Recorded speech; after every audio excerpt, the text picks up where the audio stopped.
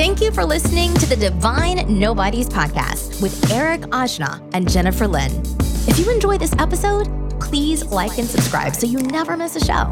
If you're on Instagram, please follow us at Divine Nobodies Podcast and join our ever-growing community of lightworkers and spiritual visionaries. Together, we can raise the frequency of our planet and bring in a new era of awakening and understanding. Welcome to our tribe.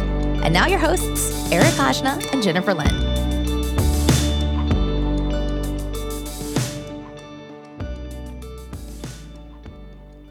Okay, fam, we just came out of one of the most challenging and emotionally draining retrogrades that I've personally ever gone through, which makes sense because it went retrograde in the sign of Libra, which is my sun sign, and with Venus being my ruling planet and Mercury being in my moon in Gemini, the collective energy of this universal ass beating seemed to have occurred for me on the battlefield of both love and communication. And since Libra is governed by the scales and symbolizes a need for balance, somehow I found myself walking through life with a type of emotionally induced vertigo accompanied by waves of unresolved emotional baggage, which, of course, if you're human, is a fairly standard practice. You know, when Mercury catches you slipping in a dark alley with only a yoga mat and some mud water in your hydro flask and really no way to defend yourself. Of course, when it comes to remembering or training, the most practical thing we can do when Mercury hooks us with a proverbial sonic boom of emotional turmoil is to breathe into these waves of chaotic feelings and situations, and to do this with as much grace and compassion as we can. Of course, that doesn't mean that we won't lose our shit every now and again. In fact, I think being graceful and compassionate doesn't always mean that we just patiently wait until the storm passes. In fact, I think there is a way to gracefully and compassionately lose our shit without compromising on our values. It's okay to feel anger if that's what you feel in this moment. But if you're going to feel anger, I think it's important that we have enough courage to feel it fully, go all the way. And this is why I have a lot of really profound respect for people moving through crippling types of depression. Because what they feel is never partial, You never see a half-depressed person out there. Because whatever they feel it with all of their being. You notice that? In some ways, they approach their pain with even more honesty than someone lingering on the sidelines of their sadness because they're afraid of falling into despair. There's a certain authenticity I counter with depressives.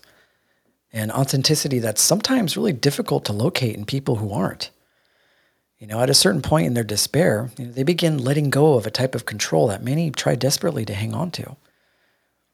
And when that control becomes surrender, there's a type of grace that opens up in their life, where they allow themselves permission to break and shatter into a million pieces.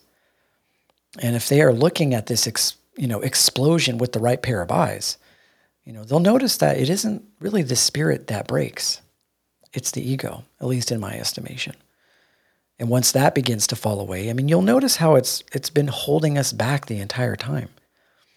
You'll notice how it's prevented our spirits from, truly expressing its divinity in this life.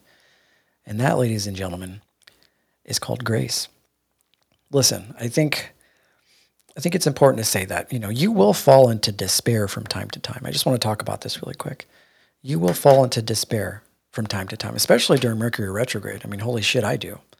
You will feel pain, but it's important to remember that, the universe governs in a way that reestablishes balance, both in nature and in spirit. And if you've ever recovered from a broken heart, then you'll know exactly what I'm talking about.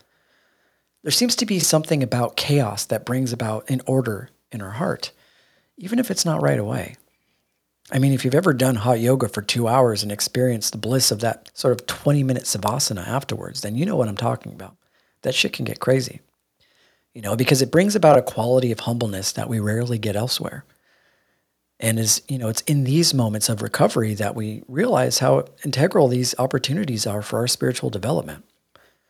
And this brings me to the topic of what I'd like to talk about today, if I can, which is suffering. The nature of suffering and whether, it's hardwired into our existence. So have you ever heard that saying, life is pain, or love is pain? We can go a long time without ever coming close to admitting that this is true. If you've ever gotten your heart broken or lost someone close to you, it's simple sayings like this that can start to make sense, but only to your ego. And the more we tell ourselves things like this, the more we actually start to believe it. I mean, this is why the illusory truth effect exists. And if you haven't heard of this, it's basically someone's tendency to believe false information when it's repeatedly exposed to them. I mean, if someone tells us that the sky is green enough times, you may actually start to believe that it's green. And just the same, if a narcissist gaslights you into thinking that you are the source of all emotional chaos in your relationship, trust me, you'll start wondering whether dialectical behavioral therapy is something that you'd actually benefit from, right? And Lord knows I've definitely been there. And, as unpractical as this sounds when looked at from the outside, you'd be surprised at how often we subject ourselves to this sort of illusory truth effect of our own words. We tell ourselves that life is pain, that life is suffering, as if it's, something we should all learn to willingly coexist with. But I think there may be some facts that we're getting confused here. Because if you're a Buddhist, for example, then you've heard of the Four Noble Truths that address suffering. And a sort of common sloppy rendering of these truths involves us coming to believe that these truths mean that we must accept that life is suffering. But I think it's a bit more nuanced than just this sort of existential and nihilistic statement that everything sucks. So one of the first noble truths in Buddhism is called dukkha, which is a Sanskrit word. You probably heard of it before, but when it's translated into English, it actually means suffering, right? And I think that this is where a lot of the confusion starts for a lot of people, because according to Theravada monks, the word actually means incapable of satisfying. So you see that that's very different than taking a sort of reductionist approach and just being negative Nancy's about the whole thing. So if we can focus on the real meaning of the Four Noble Truths, we can see that suffering doesn't just exist as a blanket statement, but that, it exists in correspondence with our human desire. These are all facilitated by sense organs. You have taste, touch, smell, feelings. All of these things are moderated and organized by a busy-ass ego that always has something to say about everything, right? If you ask the ego what it wants, holy shit, what doesn't it want, right? It wants everything. It wants to be rich, wealthy, popular, powerful, beautiful, sexy, all these things. And then when we can't have these things, we face a type of backlash with life, right? And in response to our sort of infinite number of unmet desires, you guessed it, we suffer.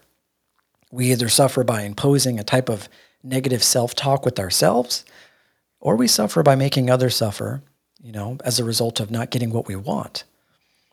So, suffering definitely exists, but it isn't a type of suffering that's built into the fabric of every unfortunate situation that happens on Earth.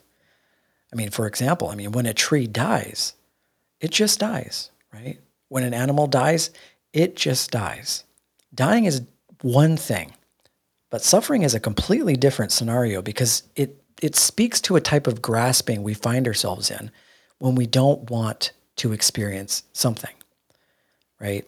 And nature is not preoccupied with this. Nature is not preoccupied with grasping. Nature is just nature. It's natural. It flows and it surrenders to itself. It isn't having full-blown conversations with itself, asking why it only has, 50 followers or 100 subscribers. It's not doing this. A flower, for example, isn't raising its petals in defiance for only being given 7 to 12 days to live. That's how long they live. If you think about it, it's crazy. We don't really think about that much. But it isn't raising its petals in defiance. Why would it? Everything about a flower is already defined in its association with nature, because everything nature does is natural. So we can't just see the death of a flower and assume that life is suffering. I think it would be more accurate to say that we, as humans, create the suffering by assuming that everything is suffering, right? Simply because everything in this life changes, right? This is where the suffering is, right? We want everything to be the same, or for maybe everything to work in our favor. And because it doesn't, we suffer.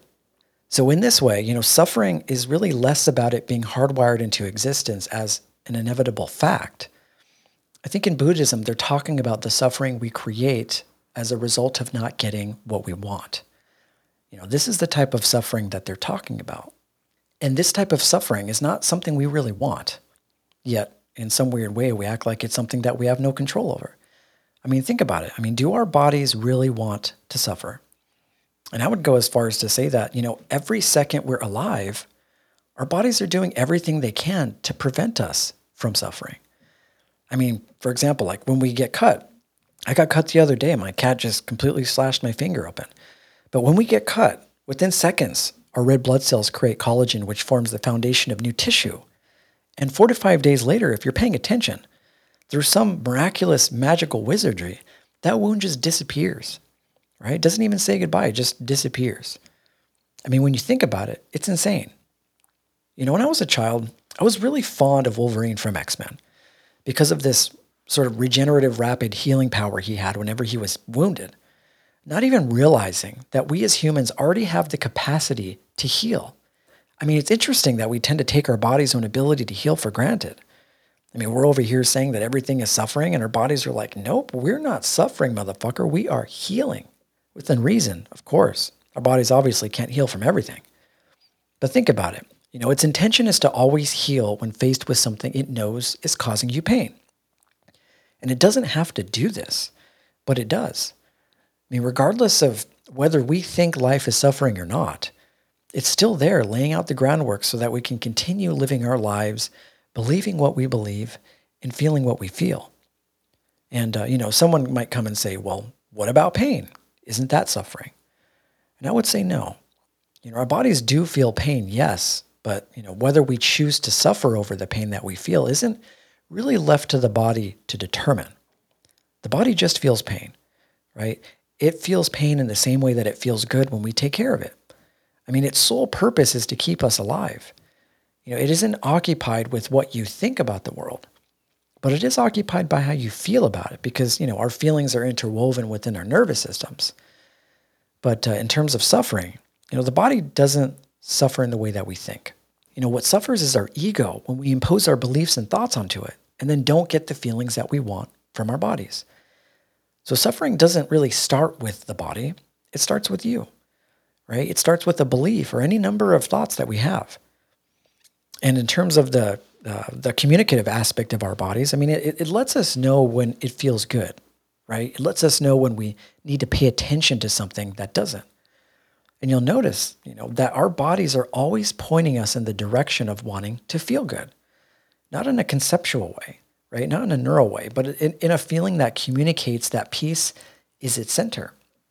And because of that, it's always reminding us that peace is our spirit's center as well, right? Because you'll notice, even if we approach the body with the idea of suffering as, a result of a wound or a broken heart, regardless of what you think, it still begins healing and continues the process of healing until it can reach a type of homeostasis, right? A type of peace where it can rest and focus on the things it actually does well, which is live. And the fact that the body assimilates in this way is all the proof we need to know that love is real.